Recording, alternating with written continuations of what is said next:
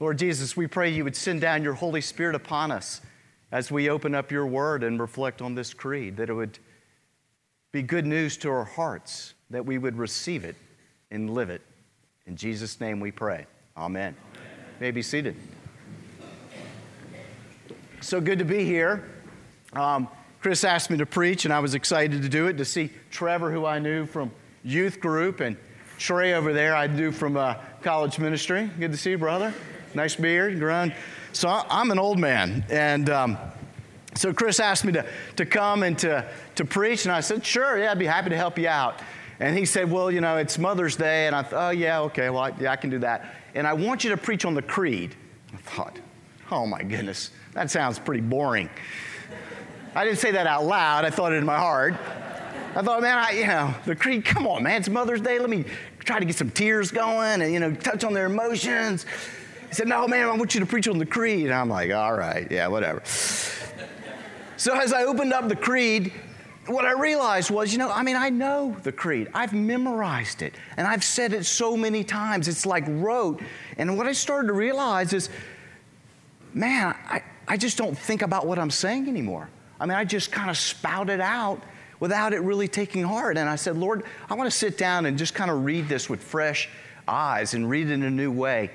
And it hit me when I looked at the part I have. It's for us and for our salvation. I thought, for us. I forget this is for us, Lord, that this is about your love for us. Everything that follows from this creed comes out of your love for me, your love for your people, your love for us.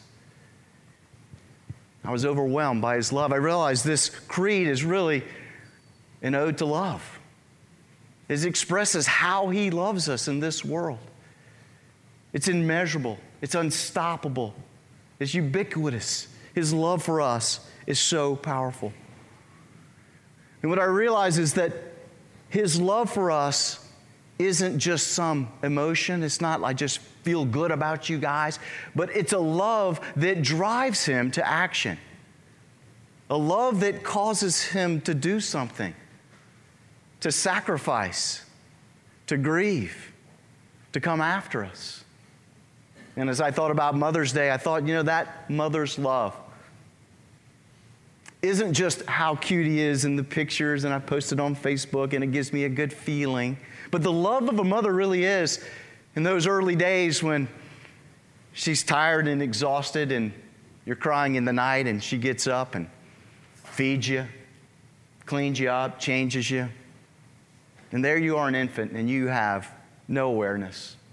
You have no thanksgiving in your heart. You're not appreciative. You're an infant. And yet her act of love is there over and over again. And I believe that's the way the Lord views us.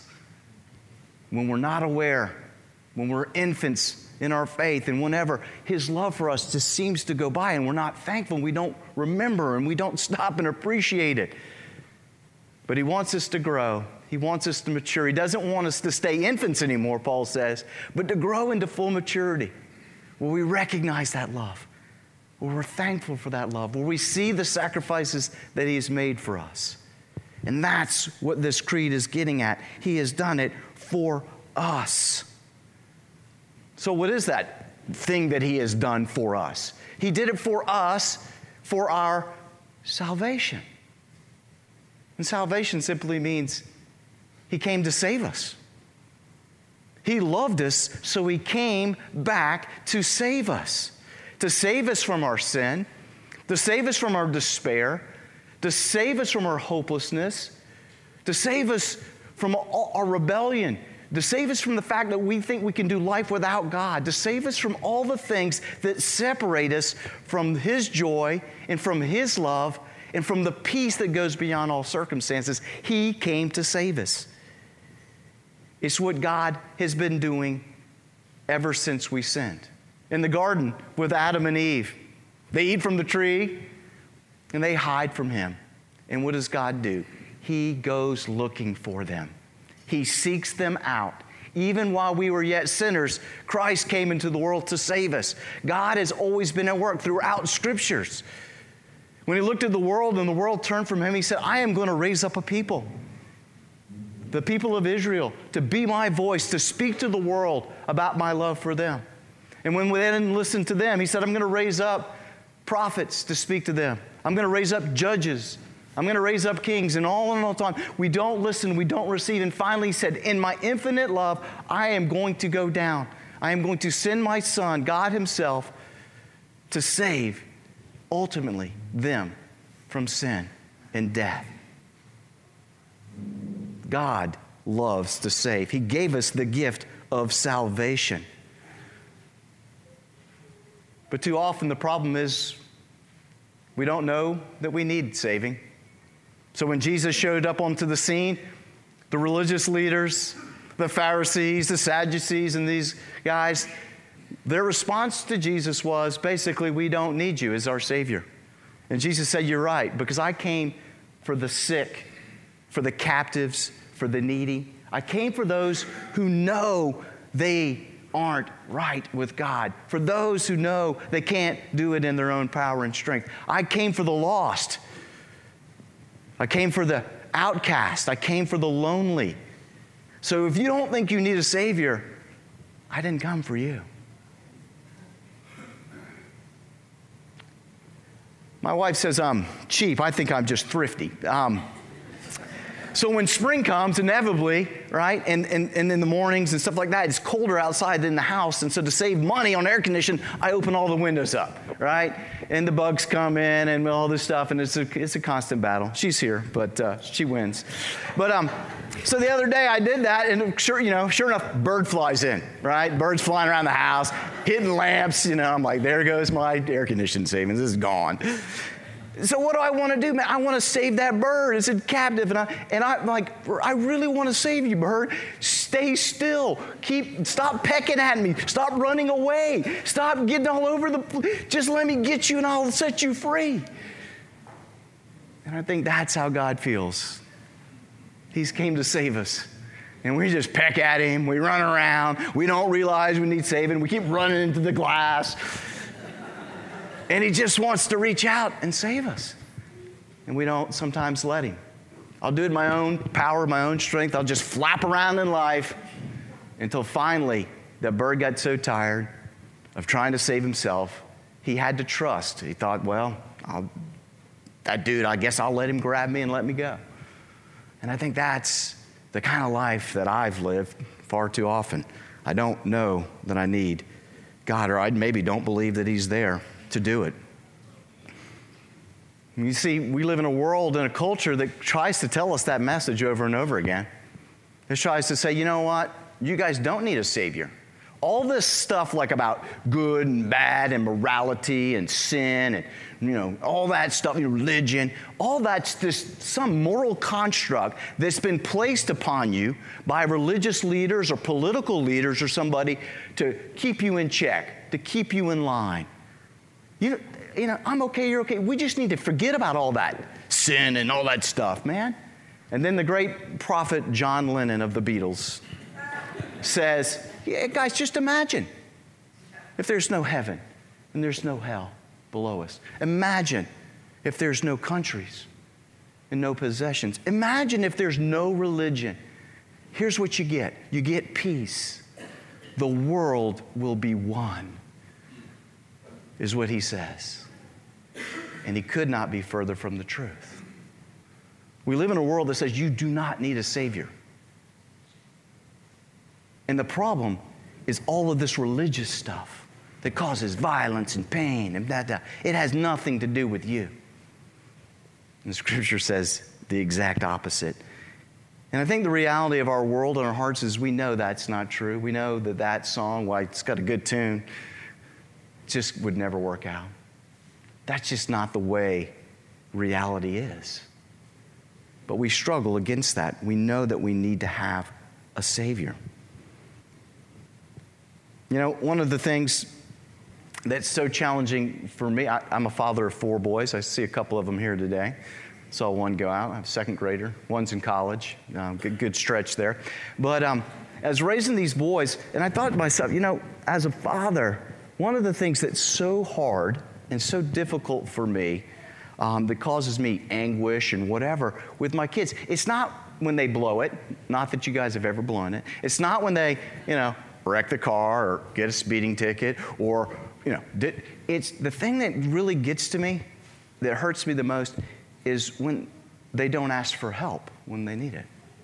Whether it's with a math problem or with a relationship or with something that's going on that's challenging in the world, okay? And they don't ask for the help that they need. That's what really gets to me because, one, I was like that as a child. But two, I know what the underlying message is there. And it's, you should be able to do it on your own.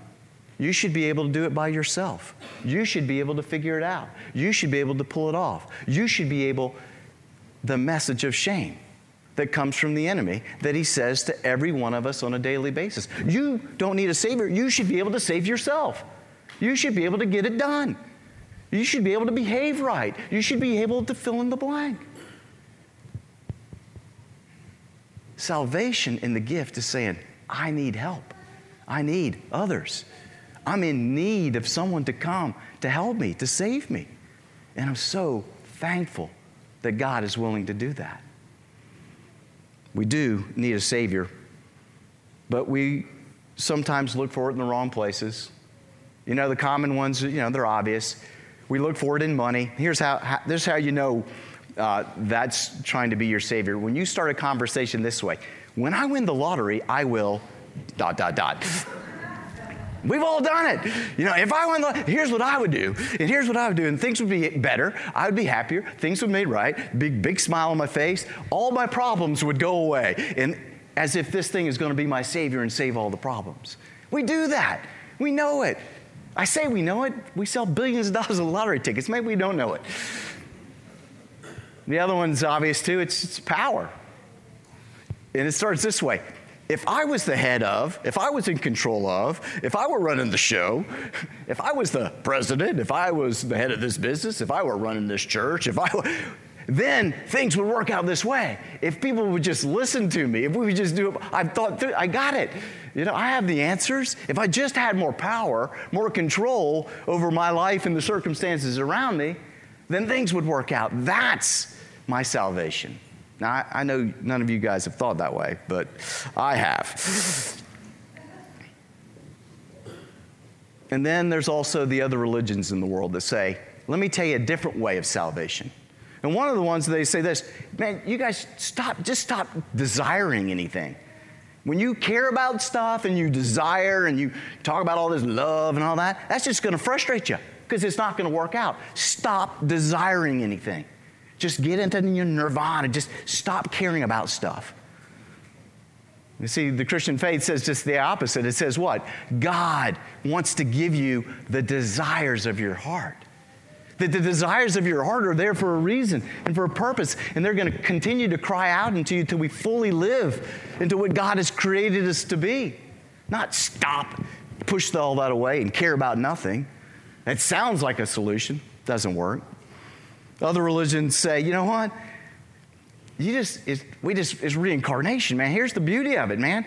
You work at it, and you're going to get it. But don't worry. If you don't get it this time, you die. Maybe you drop down to dog or lizard or something. But if you're a good lizard, you get to move back up. And after a while, you're going to get all the way to the top with enough shots, right? And if not, well, you don't deserve it anyway. And you think, well, that sounds cool. I like to be a dog. Well, I don't know. We know that ain't going to work. We know how many, I could get 1,000,000 lives. I'm never going to pull it off. I'm ending up a worm. I know it. And then other religions say this, and this one actually even sneaks into Christianity. It says, you just got to try harder, guys.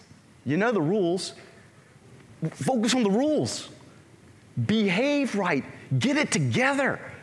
Try harder. And if you try hard enough, and you work at it, and you study all the rules, come on, get it together. You know better. And we're like, yeah, I know better. I know what the rules are. I'm going to do it this time. And it's this behavior modification. Man, I tried that too. I came up short. But what God gives us in this, Paul says it. I love the way Paul says it. He said, you know what? I got to tell you guys, talking to a place of Rome, and there's all these religions and all these different ways. There is salvation in no one else. For there is no other name under heaven given among men which we must be saved other than Jesus Christ. He is the way and the truth and the life. That's the gift of salvation. We don't deserve it. I love the fact that we were playing Christmas songs earlier. It's the incarnation, the whole Christmas thing. And Trevor told me they would play Christmas songs, and it made me think about this about my Christmas growing up. And this is kind of how it worked. I would get up, and we had a big family Christmas, cousins, grandparents, and all that. And we would all roll into the one room, right? And as I rolled in as a kid, I halfway thought, there's going to be some lumps of coal in there, you know. I was pretty aware of what my actions were, and if he could see all things, I thought but I was hoping for a little something, you know. But what happened inevitably is I'd get in there, and I was spoiled. I can't see very well. I don't know if my mom's in here or not today. She said she was coming to one of these services, but I got everything, and more than I thought, and candy, and what, I mean, it was awesome. I loved it. I got way more than I deserved. Maybe I was spoiled a little bit. My wife's going, yeah, a little bit. But what it did is it taught me to receive these gifts which I didn't deserve. I did not earn. I knew I didn't earn it as a kid. And it set me up, I think, in a healthy way to say, man, you're giving me the gift of salvation. I didn't earn that. I hadn't done right. Yeah, it's a free gift to you. Receive that. So how does this salvation happen? Well, he came for us, for our salvation. He came down from heaven and was born of the Virgin Mary. The incarnation. He came to be with us. God is with us. God, Emmanuel. It was prophesied. It was spoken over Joseph, spoken over Mary. Call him Jesus. Call him Emmanuel, because this is God coming down and walking with us.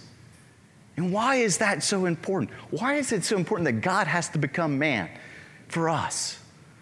That was something that I think I struggled with and didn't quite understand. And years back, my brother-in-law, I went to, his brother died, who I really didn't know, and I went to the funeral, and my brother-in-law was there. He was obviously upset and whatever. I didn't know what to say. It was a little bit awkward, and, you know, and we got through that thing. And then years later, my brother died tragically. And at that funeral, my brother-in-law came up. And when he came and he gave me a hug, and I looked him in the eyes, I knew he's been through this. He knows the pain. He knows my struggle. He knows my loss. He knows what I'm going through. I see it now. And he was able to comfort me. And he had been through it, and he had gotten to the other side. And I thought, man, there's hope in this. You see, that's what the incarnation's about. Jesus came down to experience everything that we experience, every temptation.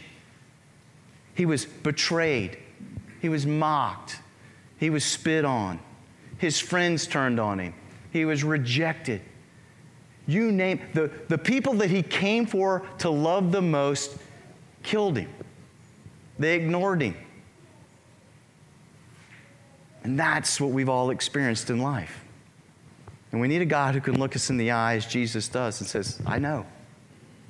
I know. I know the pain. I know the difficulty. I know the challenge. And I'm here for you. I'm here for you. And I'm offering you this gift of life, salvation.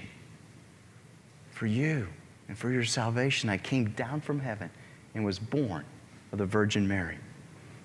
And that's an amazing thing that God himself would take on. And what's common to all humanity is these two things. We have a father. Jesus had his father in heaven. But also what's common is this. Who here has a mother? Almost had a mother, right? Most of you. All right, great. It's good. It's good. What's common to all humanity is that we have a father and a mother. And this isn't some sort of accidental Darwinian whatever. This is the reality in the world in which we live in. Is that we all come in. We didn't create ourselves. You didn't make yourself. You didn't take care of yourself when you were helpless. You didn't create yourself. You need others. You need help. The very nature of humanity. And it says Jesus did not take his godship and grasp and hold on to it, but he emptied himself. He took on the form of a servant and was willing to be born of a mother, the Virgin Mary, to make flesh, to give all that up, to be an infant, God choosing to be an infant, to model for us. It's an amazing thing. So on this Mother's Day, as we grow and mature and we realize this, it's a day to go, you know what? Now I know why that made the top 10 list. Honor your mother and father. Well, top 5, really. It was 5th, right? The honoring of your mother, the honoring of those who went before you in your creation, creates in us that kind of humility that creates our space to receive the Savior, Jesus Christ. So we honor our mothers today. We remember. Some of us had perfect moms, if my mom's here. If she's not here, if she's at the next service, I'll do that one in the next service. Some of us didn't. Some of us, that was a challenging part of our lives. But there was still the gift of life. There was still something there, that creation that was given to us. So as we honor our mothers and fathers, it's a way to start to honor our Father in heaven, to honor what Jesus Christ did, to honor those things. Let me close with this. Here's the good news. For us, because he loved us, he came down from heaven so he could save us from our captivity.